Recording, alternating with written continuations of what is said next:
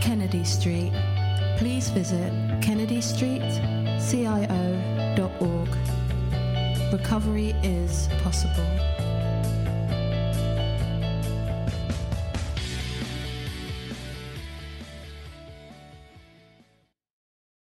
There we go. Here we go. Ah, look at us. We've done it. And I've not said, it always takes me by surprise. Because it always does. But hi, everybody. Welcome to our fabulous recovery talks, which we bring to you every week with pleasure. It's an honour and a privilege to be of service. And what we want to do with these talks is share the message of hope. And just spread the good news that actually recovery is possible, and that there are some amazing projects out there, some amazing people that we just don't hear about often.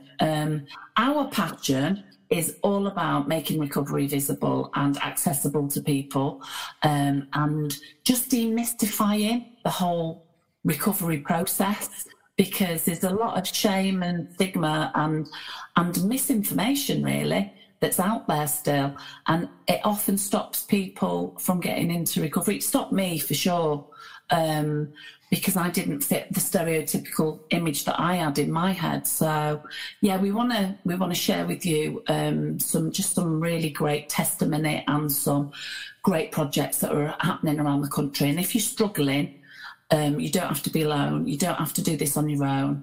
We can connect you. So for those of you who don't know what we do, we run a national recovery helpline thanks to COVID. We weren't doing that before the lockdown. Then the lockdown hit, and we've a national recovery helpline has emerged. So that's any addiction. What we do is we've got an abundance of wonderful peer supporters who we've trained up to answer our phones, and they connect you. They act as what we call recovery connectors, who connect you to what services are freely available in your area, and whatever your needs are, we'll try and help you find a solution. So, as I said, I'm Claire Kennedy. I'm the founder and CEO of Kennedy Street CIO. And I'm going to hand over to my gorgeous husband, who will introduce our fabulous guest speaker. So over to you, Kevin. Hello everyone. I hope you're all, I hope lockdown or whatever tier you're in is treating you fairly decent. Won't be long now. We've all got the jabs will be coming out soon, and we'll get back to normal. My name is Kevin Kennedy. If you need to put a face to the name, I did play Curly Watts in Coronation Street for 20 odd years, and very happy birthday to Coronation Street today. It's 60 years old today, which is unbelievable. So a big shout out to all my former friends and colleagues, crew and directors and actors and anyone who worked on it. So happy birthday to us. So that's my face. If you want to put a face to the dulcet tones, if you're listening on the pods.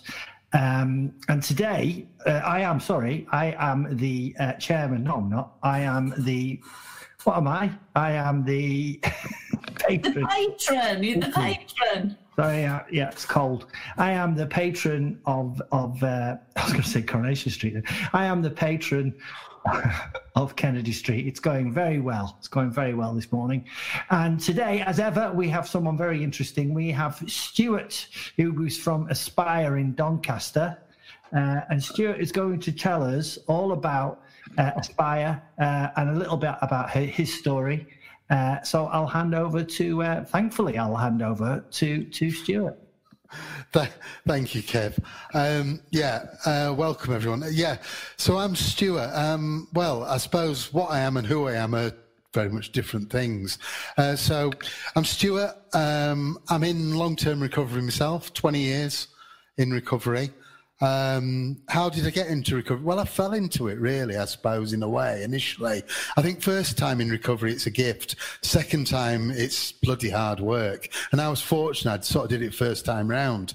But one thing that struck me is that, and I work with a lot of people with addictions today, is a lot of people know a lot about addictions and substances and drink, but don't know a lot about not drinking or not taking substances.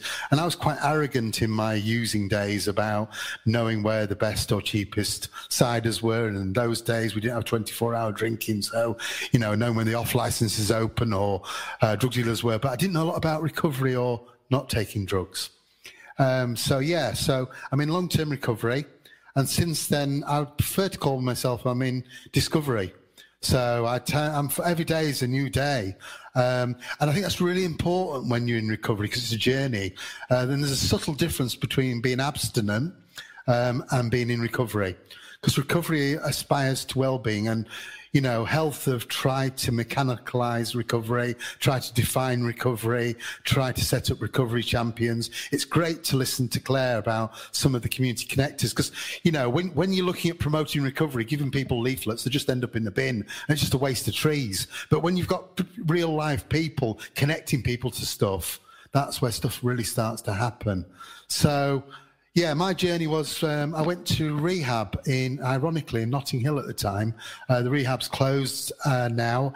It was Crescent House. And I remember arriving and one of the substances I used to use a lot of was stimulants. And I was down to about 7 stone. I'm pushing 14 now. But, and I keep threatening to join a gym. It's a bit like getting into recovery, isn't it? You could claim, you've got a key worker or a worker, but unless you actually go and do something with it, you're never going to get fit or exercise it. So, I did rehab down in London and volunteered in there. And volunteering is such a key part. And I still work, we've got a really strong volunteer mentor program up in Doncaster. And I think there's something about putting back. And I once worked with a patient that said, if I don't volunteer, I feel like I'm stealing something. And there's about connection. So when you look at the model CHIME, which is around connection, hope, identity, meaning and empowerment, they're your key components of recovery and well-being. And there's a lot of evidence when you look at connections. If you've got fractured or broken connections, people start to connect to substances and drink. And often they're the unhealthy connections. So when I've worked with a lot of families and they say, well, how do I stop my little son getting involved in addictions? Well, the more positive connections they have, the less chance they are to fall into addictions. So there is something about connections are really key for keeping people well and retaining wellness. And those connections are beyond services. And currently I manage a service in Doncaster called Aspire. We believe in celebrating recovery. I think, unfortunately, the war on drugs has been a war on addicts, and that has painted a picture of criminalisation and a long-term health condition as something wrong with someone, when really it's often deep-seated in either historic childhood trauma or abuse.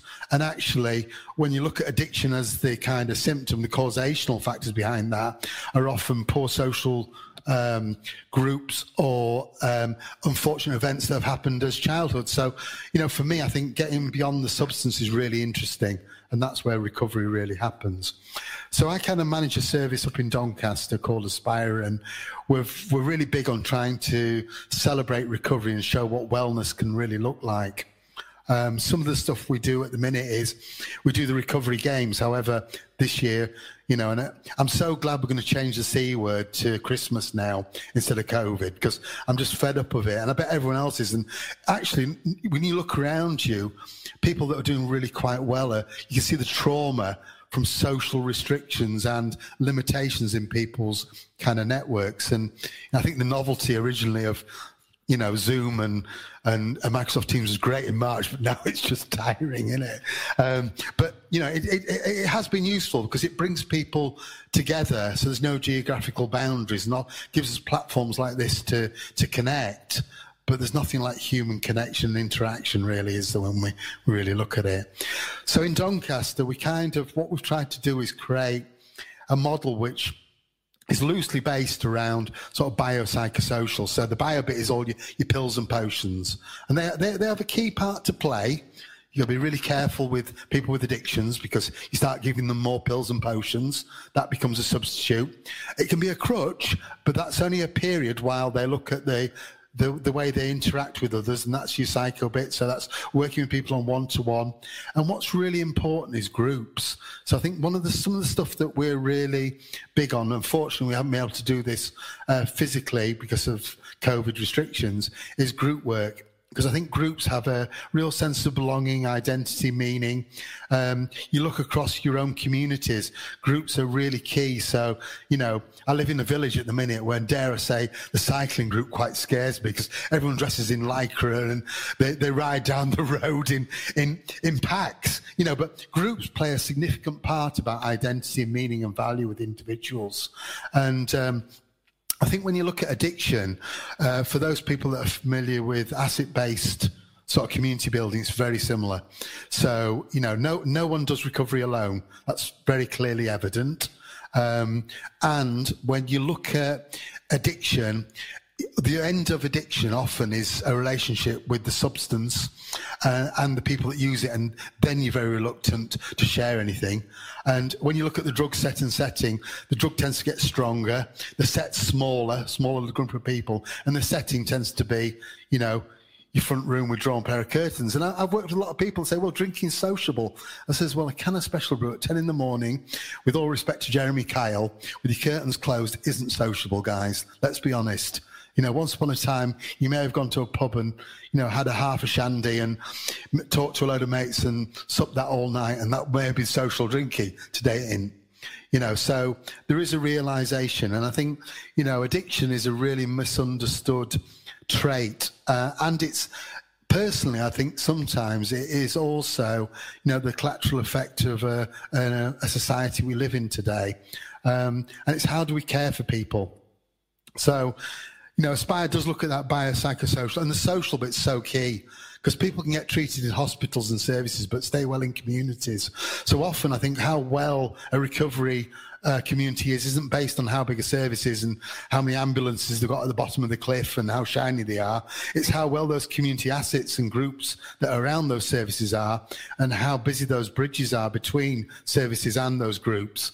And that includes fishing groups, could be knitting groups, card groups, you name it. Those are the things that keep people well and interested in life and connected. And actually, when you look at harm reduction and recovery, I don't think they're opposite ends of the spectrum, because yes, dead people don't recover, and it's important we prescribe the right medication to keep people alive so they have hope and belief that there's a way out of this. But also, I think that without community, then harm reduction becomes a very isolating part, and part of harm reduction is not using alone, not being alone, having those connections. So in a way, it's kind of very similar.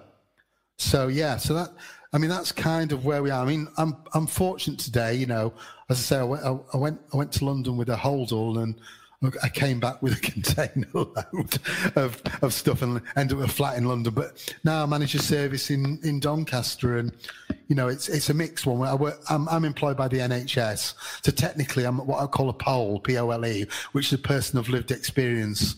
But I'm very big with LEROs, which is Lived Experience Recovery Organisations. So what you find in local areas is there's often very charismatic and motivated individuals in recovery setting up groups which are strength-based, not deficit-based. So they're not looking at gaps, but recognise that people want to connect and do something beyond just tea and toast in a recovery cafe. And it's about what do they do besides that. And you see these LEROs spring up all over the country. But what we haven't found, and some of the work I'm doing with Dr. Ed Day and Professor David Best, is how do we find that voice back into government? Because the NHS are great at organising themselves and talking to government. And we've got the Addiction Provider Alliance around that. Voluntary sector have got collective voice. Commissioners have now got a voice. But LEROs haven't. So what we're trying to do is look at how we can develop LEROs and have a voice back in there as people with lived experience saying, we are experts on ourselves. Yeah, if I broke my leg, heaven forbid, I would want a surgeon to operate it on, but I might want a bit of peer support by people that have had previous broken legs to support me on about my recovery. So I think it's really important about how recovery connects. and how we develop that and celebrate it as well. And it should be a community celebration, because for people in recovery, they're often putting stuff back into their community. And I think next people next to faith-based organisations that volunteer are people in recovery. They love volunteering. So if you want, your street to look clean and tidy and your fence to be mended, live next to people in recovery. And I think for me, one of the key reasons for me coming on today is that I think the press paints often a one-sided picture of addiction, but doesn't necessarily paint the other side about how people can be really well and what they can do with their lives, really. Absolutely. Love it. I'm a closet sort of mega fan of yours. You don't know this, but I've been listening to you for ages, and I think you're fabulous. I love everything that you do. I love everything that you say. Completely identify. Before lockdown, I was helping people in recovery start business ideas. So I know how amazing people in recovery are. They are exceptional, but they need support. And I think what you're doing with the Leros group and all the other amazing people that are part of that is really needed, because people need support. They're great at what they do. I'm great at what I do, but there's areas that I don't know about that I need support with. So well done. I really love what you're doing. So excited to be part of it. I'm just so excited to see what comes from it, because I think collectively we can change the world. We do change the world, but we often do it quietly.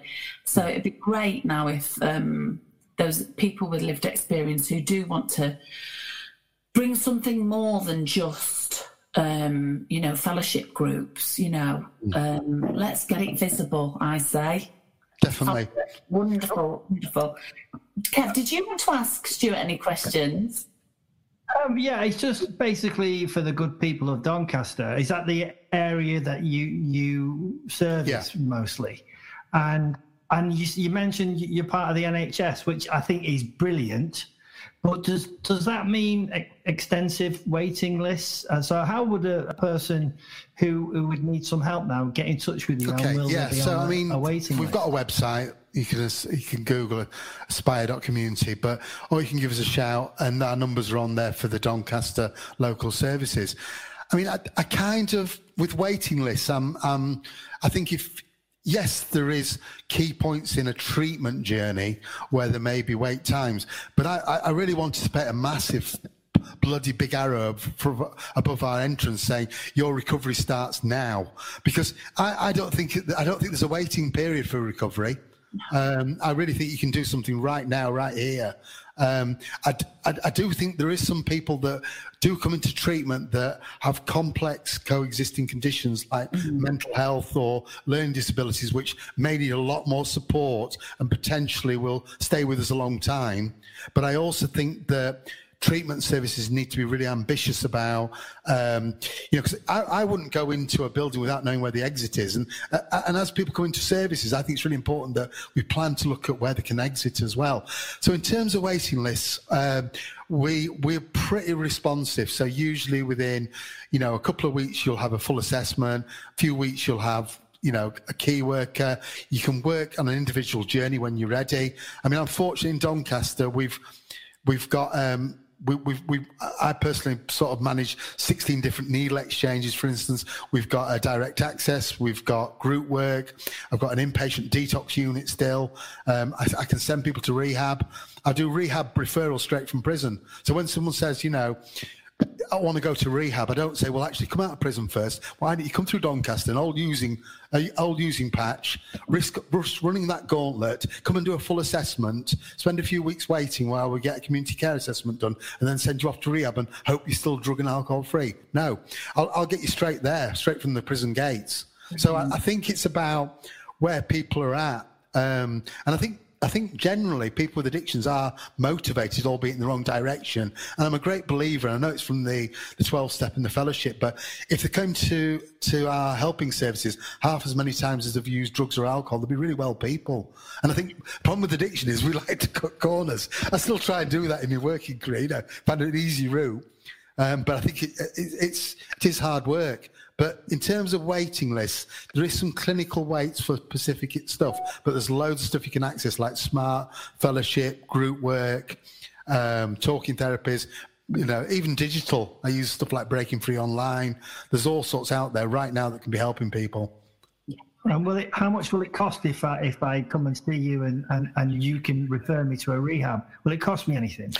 It'll cost you nothing for Doncaster. There is a small contribution for Doncaster people that is a top-up, which is basically means testing for food and heating, which you would normally have. But it's usually not an obstacle. It's nominal. So the detox doesn't cost you anything from Doncaster. And there's most areas should be able to provide a free service for their local population, and there's routes to all elements of care. Well, what if I've already got a job and I don't really want to go to rehab because I can't afford to have time off work, especially with things the way they are at the moment? How do I go forward from that?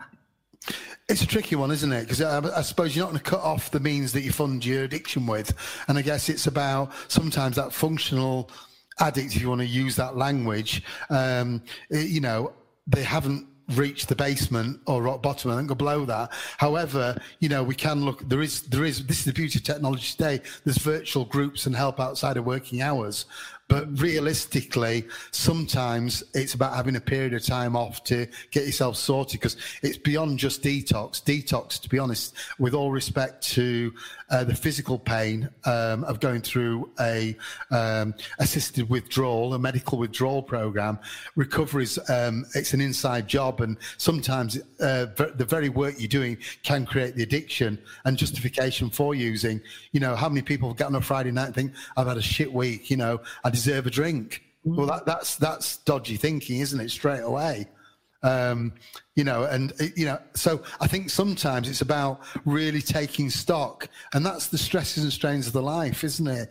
And this is back to where I was saying the collateral damage of society we live in today, and the payoffs. And I've seen, and with all respect to my colleagues detoxing people in the private sector who provide a checkbook entry into detox, some people use that as a regular detox period every 6 months, because the nature of the job they're in is so stressful that over the period they reach a dependency issue, have a short period in a detox unit, get the wheels back on, and off they go again, and then they're already thinking when they're going to come back in.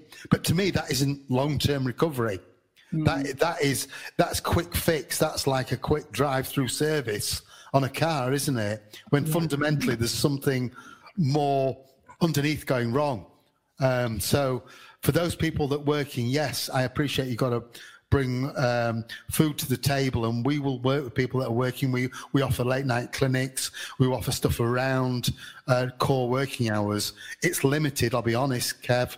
And I think if you're going to do the job properly, I think it's about recognising you may need a couple of months out just to focus on yourself and take an inventory. And I think recovery should come with a health warning, because it does change your relationships. It really, really does. And you start to see conditional relationships in a whole different light and realise that, your network of what you thought was healthy isn't that healthy sometimes. And sometimes you start to appreciate things differently. I love the phrase you use, beyond the substance. I think that's great. That's got to go on a T-shirt. But and you talked about exits. So if I come to you, and will one of those exits lead to some employment for me? Absolutely.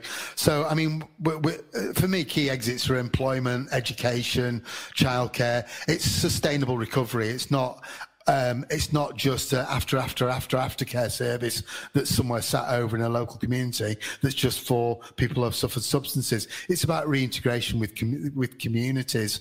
And I think one of the beauty of having volunteers and mentors, and that is again a valid exit. We do recovery checkups, and I listened to Claire at the beginning where, after people leave, we will offer people that that have had lived experience the opportunity to connect with people in early recovery just to see how they're doing. So it's that warrior down stuff, because people often fear leaving services, fear of relapse or failure, and often controlled endings aren't familiar to addiction, because usually in an addictive career, all your endings are forced upon you because of your addiction. So you end up getting locked up, you end up losing your job, you end up with family breakups.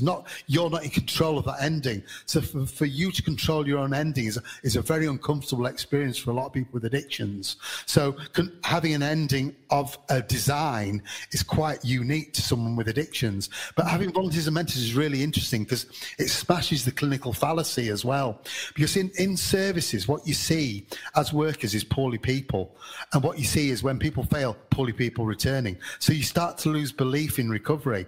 But if you have people in lived recovery that are doing well in your service, then you actually think, hang on a minute, there's someone that did it.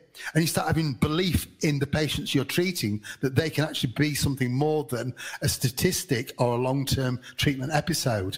So I think it's about having ambition as well. And hope. I think hope is, for me, working with my peers gives me hope every day. And I think the beautiful difference with peer-led projects is it's not me on the other side of the river going, okay, this is how you get over. This is about me being on the same side of the river as the person going, yeah, it's tough. There's a big raging river in front of us. But you know what? I'm going to get alongside you whilst we find the right path for you. Whilst we get across, we'll find a boat, we'll do whatever it is but we'll do it together. And I think that's the beautiful thing about peer support is there's no hierarchy to it. There's no, I'm going to be doing to you. Often when I personally had therapy. I love a bit of therapy now, but back in the day, I was a bit frightened of it. Because I thought, that somebody was going to be telling me what to do. But no, there's so many things there that are really, really absolutely critical and interesting too. I know for way back when Kev was starting off for his journey, we did try and access public funded services. It was not the place for Kev because, at the time he was being watched every week by 21 million people. So can you imagine Curly Watts walking into a service and they put him on a pedestal straight away. They iconised him. He loved it because he was really poorly. He was in there playing the guitar, wasn't you, Kev?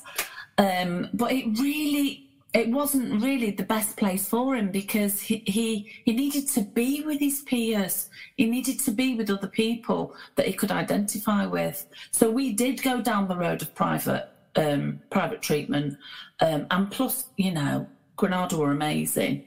But there was so much learning to be had, and like you say, that investment of taking time off was critical. It really was critical, an investment in him. So we had to invest in the treatment.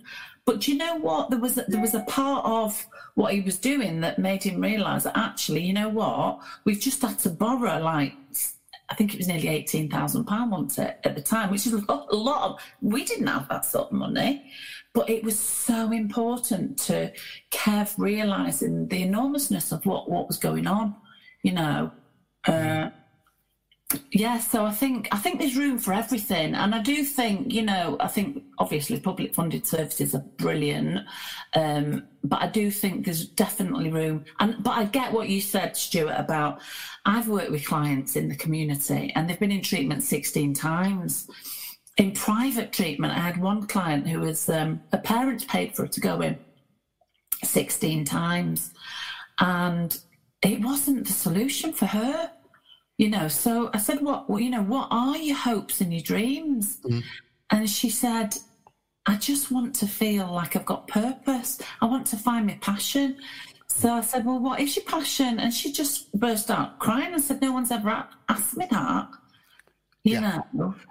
And I think that's the interesting bit when you talk about hope and stuff. That's the identity, isn't it?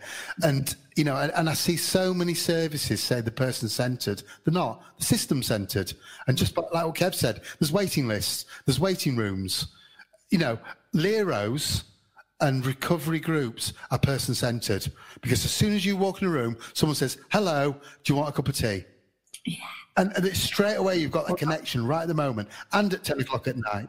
Well, that was the question I was going to ask you. Can you walk me through it? I mean, all right, say there isn't COVID at the moment. So I make a phone call to you saying I need some help. What's the process, and who do I meet? And are those people, are they all right? Are they professionals? Do they know what they're talking about? Is there security? Is there sort of a bit of confidentiality about this? Because I don't want wife to know what's going on. Yeah, so I mean, first of all, what we would do is we would invite you to a welcome group. So this is about understanding what you think you need and what you want. So we've also got needle exchanges. So we do run needle exchanges out of different entrances in different parts of Doncaster. Now that's purely harm reduction. We look at naloxone for overdose. We look at, bloodborne virus checks, hepatitis C. So we've got all that physical health stuff going off. Yeah. If you're approaching me, part of the initial conversation is what do you hope to get by coming here? Because, as I say, it's back to and I see it in patients. They take pride in going up and down 5 ml on methadone, but wonder why they're using on top. Well, if that's all you've got to look forward to, that isn't recovery, mate. With all respect, it really ain't. You wouldn't be saying the same if it was epilepsy medication, would you? Because you'd be fitting. So, when you look at it, medication has its part to play, and I think often treatment services try and be something they cannot be. So part of the welcome group is about social support, recovery groups, connections. What is your community and local asset? And especially, you say this is outside of COVID, but when you look at community groups and how they've rallied during COVID, they've often done it better than statutory services because they've been a lot more nimble and responsive to community need, to Mrs. Smith over the road that's elderly. So we've got a welcome group, which is more of an orientation and information session and understanding what we can offer you and what our edges are. And that'll be from prescribing to talking therapies to group work to possibly rehab, detox, to try and give you a sort of a roadmap of what Aspire's about and the steps that it would offer, but equally put back to you what you can do and what is your responsibility. Because I think often in Western medicine, the most underutilized person in the room is the patient, and actually the patient's got loads of power, and it's about harnessing that power. And I love what Claire was saying about people's interests and what do you want, because I didn't put drugs and alcohol down to lead a boring life. I've just got more interesting things to do in my life than take drugs and alcohol today. So that's the key, is finding that spark. So some of the work with the staff that I employ, and I've got a team of about 85 staff, got consultants down to lived experience volunteers and mentors. But when I look at it is confidential service. There are issues which we're obliged to by law around safeguarding children, but we'll do that in a sensitive way and where you can manage risks appropriately, that we would have an open dialogue with that. A lot of our service users have got children, and that relationship starts from that welcome group. Then it's on to a full assessment. What we were finding is people were coming into services asking where the nearest 12-step meeting was. They're being assessed to death. And actually, all I wanted to know was it was down the road and what time it started. So that's kind of that. And then we move on to a more comprehensive assessment. And I'd hope it would be a strength-based assessment. So we are looking at the strengths rather than just the deficits. No one wants to feel battered about the deficits. We see that in the advertising world today. You need this watch, you need this perfume to be the best human being in the UK. It's all deficit-based advertising, isn't it? So when we look at it we try and look at the strength-based stuff and then identify whether there's a prescribing need in there, a detox need. There maybe is just some key work and guidance. And I think that's services often portray themselves to be recovery orientated, and it's spray on. It's not real recovery. It's a spray on recovery. They've changed care plan to recovery plan. Actually, what do they mean by that? What's the difference? But often I find, unfortunately, the service users and the population that come forward aren't the best at representing themselves, which in a way how do you know the services are good quality? I mean, we're obviously CQC registered because we're part of the NHS. And part of what we're doing with Leros is trying to create standards at the minute. But we want those standards to be scaffolding rather than a cage. So it's really important that they become the framework for people to build Leros rather than stifling people into a set design.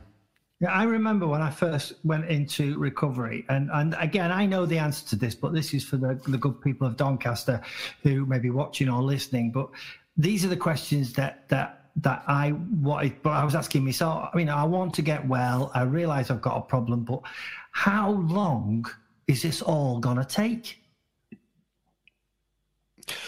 It's when you're ready. I mean, if you there isn't you know, I believe recovery is yes. People can show you a roadmap, but it's about having a recovery moral compass in it, and it's knowing what's good for you today, what's bad for you, and you know, because you can go anywhere in the world then and survive basically. I mean, using it's understanding, using in that moment, isn't it? A medically assisted detoxification can take a very short period of time. There were areas that were doing it within 5 days, and you know. But how long does it take to pass your driving test? Yeah, and really, that's a good analogy actually, because once you pass your driving test, that isn't you like a master. You become a master of the road by getting in the car and driving, don't you? It's a really great. It's a very. I mean, I look at stopping drinking and drug taking for me was like about 2% of the problem. My 98% of the problem, I'm living it today. You know, it might be 22 years since I've had a drink or a drug, but life still happens. You know, I've lost my parents, I've been through ill health. All of these life challenges come, you know, and what recovery is for me is learning to live with those life challenges and adapting that tool bag that you talked about. You know, 1 year it might be different. I'll tell you what I did want to ask you, though. There's so many things that I want to ask you. I can't even begin to tell you. I might have to invite you for the weekend, or I might have to come to Doncaster and see you once this is finished. But come to the recovery games. Yes, yeah. Well, I'm getting fit as well. So I've now got a personal trainer. So when you said that at the beginning, I was like, yes, that's me. I'm the same. It's more of It's a Knockout and Tahisha's Castle.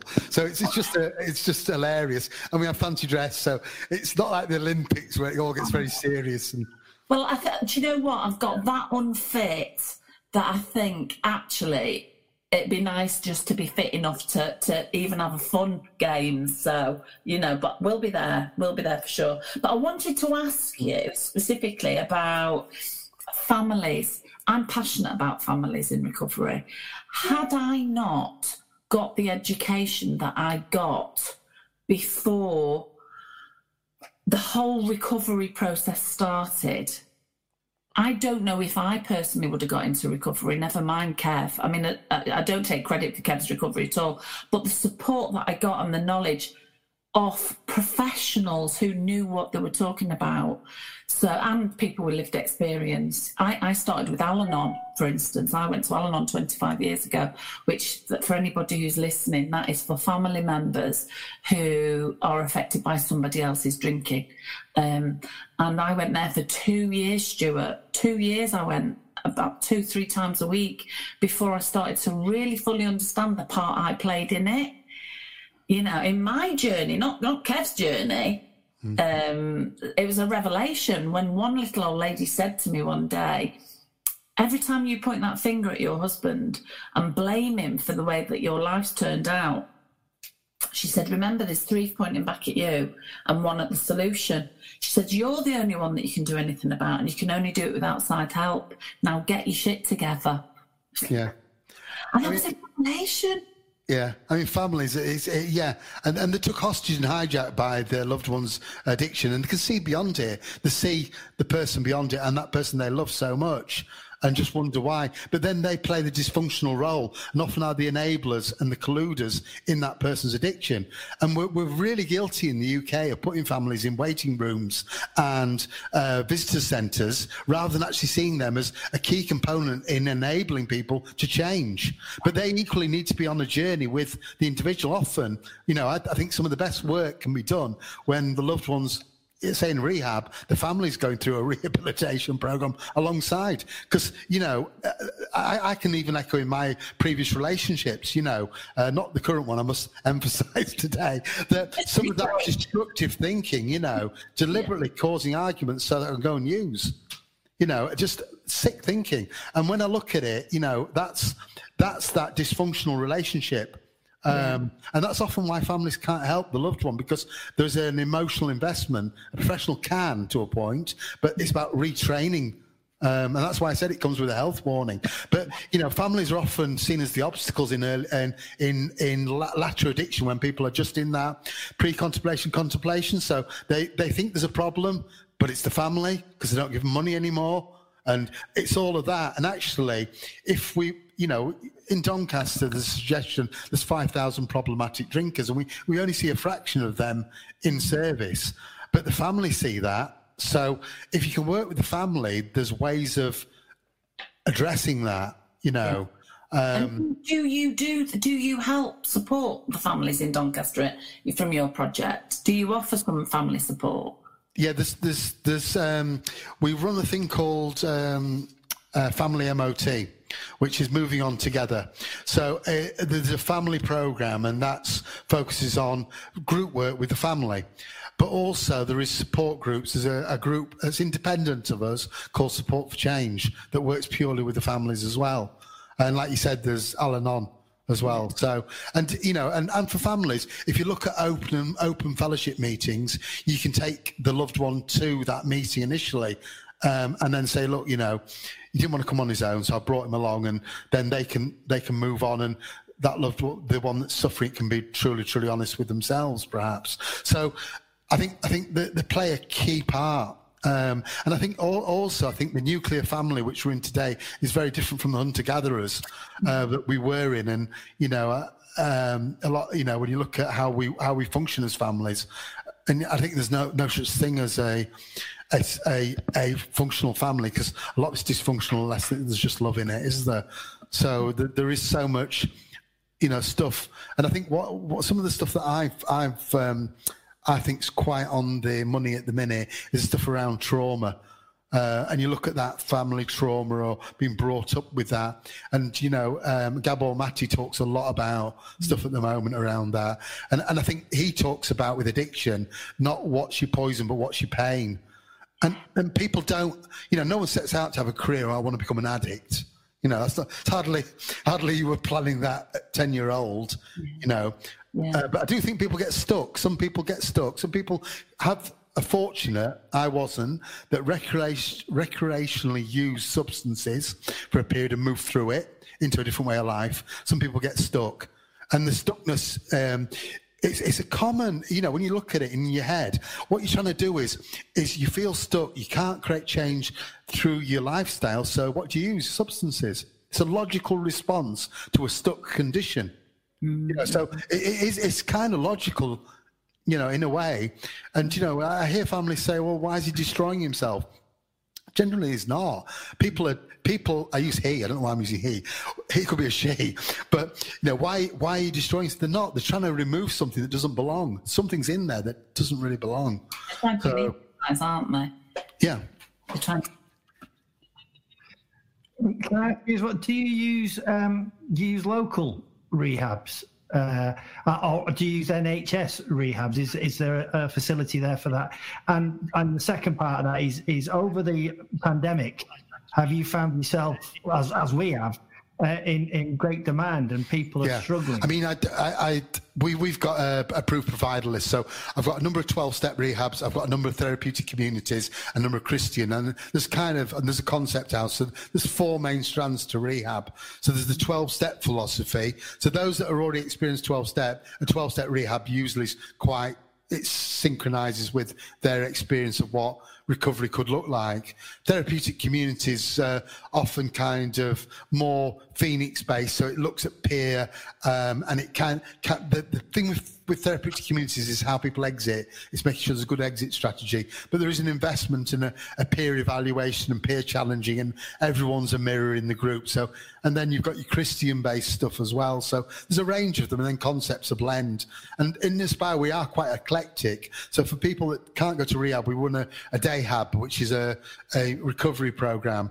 But again, it tends to be between 9 and 5, Kev. So there is an element of, and you know, most employers do have pretty robust. One thing that we've been consulted on quite a lot recently is good drug and alcohol policies for employers. And one thing that I've been trying to get my hand in with is when people say, oh, will you come and do some training for my organisation? And we've done some very big organisations. How much do you charge? I said, well, I'll do it for free, but will you take a couple of our volunteers and as apprentices or train them up? So I'm trying to reinvest back into the community rather than, because I think there's other ways that communities can pay. And there is just a responsibility to the communities, really. I do a very similar model, but I don't give it to free to companies. I charge them. So we go into big companies, big and small. You can do it all on Zoom. And we charge companies because that helps sustain our charity. And what we do is our volunteers that we train up is, the idea, we've not got there yet, we've only been registered as a charity since 1 week before lockdown, but the idea is to train our volunteers to become paid facilitators of these workshops that go into organisations, and also be that visible recovery connector that goes into an organisation but is externally linked. I've done a lot of work over the years as a private practitioner, like case managing and therapeutic processes and all sorts of stuff within organisations, but the reluctance for people to come forward because they will be line managed, they will be reported to their line manager. So people don't want to come forward when they've got problems. Yeah. But what we found with our model is that we send in, as a charity, a paid facilitator who delivers a workshop, who then connects people back out in the community. So we're not line managing anyone. We're basically a resource for the company to go, actually, you know what? We've got somebody who's got a problem. Can we connect them to your charity, please? It's like, yeah, absolutely. And then we connect them with all these amazing resources. Like you said, the fellowships have done exceptional during lockdown. You know, so proud of all of the fellowships. It's unbelievable what they've done. But I think it's great to know that you help family members, because I do think they can play a huge part in the healing process for themselves first and foremost. And if they've got children, then those children can benefit too. So I think it is a family illness as far as I'm concerned. You know, it's not just the addict that's affected, is it? It's the whole family. Yeah. The family get the spots, don't they? Yeah, do you know what though? As a family member, I was probably more dysfunctional in some areas than Kev. You know, my coping strategies were shockingly bad. My need for control was my addiction. You know, it was like if I check enough and somehow control the substance, then I will somehow feel better about myself. It was absolutely warped thinking. And I've had to learn a whole new way of life, because recovery is a whole new... We're not going to pretend that recovery isn't a complete transformation of your life, because if anybody's watching, that's what you've got to be prepared for. It's you're either all in or you're all out, really, isn't it?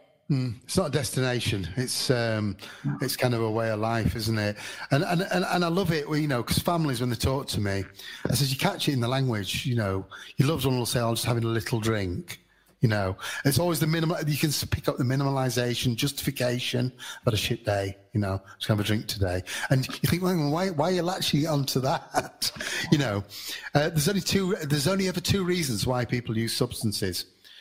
It's either for enjoyment or avoidance. Simple as that. There's never anything else. I've never found a third reason. Yeah.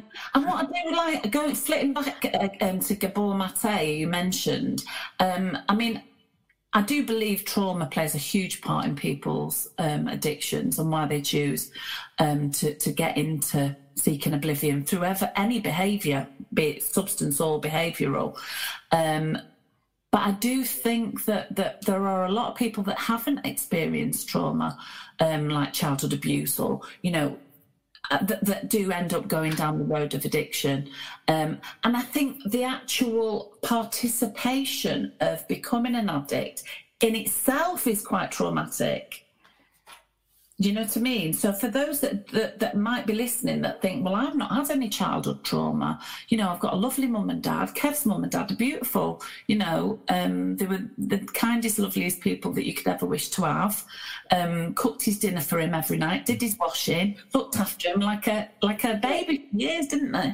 It's important that, I didn't have any of that usual, it's not usual, but I didn't have those problems. And I did it because I liked it. And it's as simple as that, really. I did it until I liked it. I liked it so much that really it got a grip on me.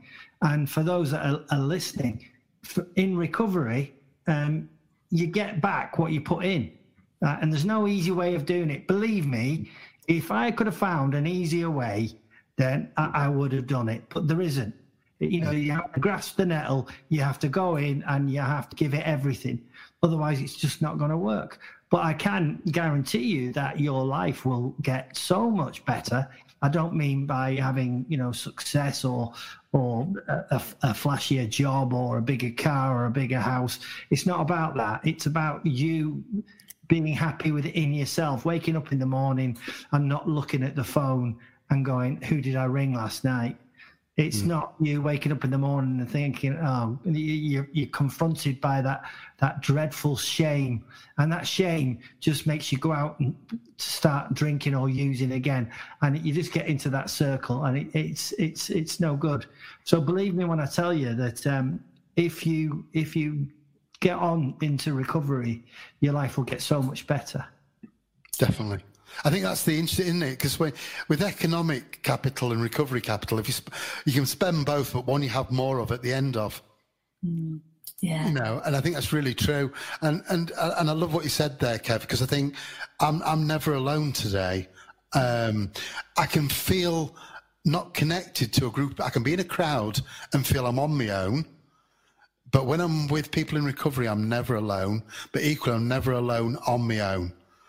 Because I'm at peace with myself, and I see peace as boring, but often you're just trying to escape yourself, aren't you, with addiction? I laugh because it's such a stupid thing. And then you see cross addiction, then you see people swapping stuff. Oh, yeah, I was one of them. Because I didn't want to be an alcoholic, so I used drugs, I used drink, I used shopping, you name it.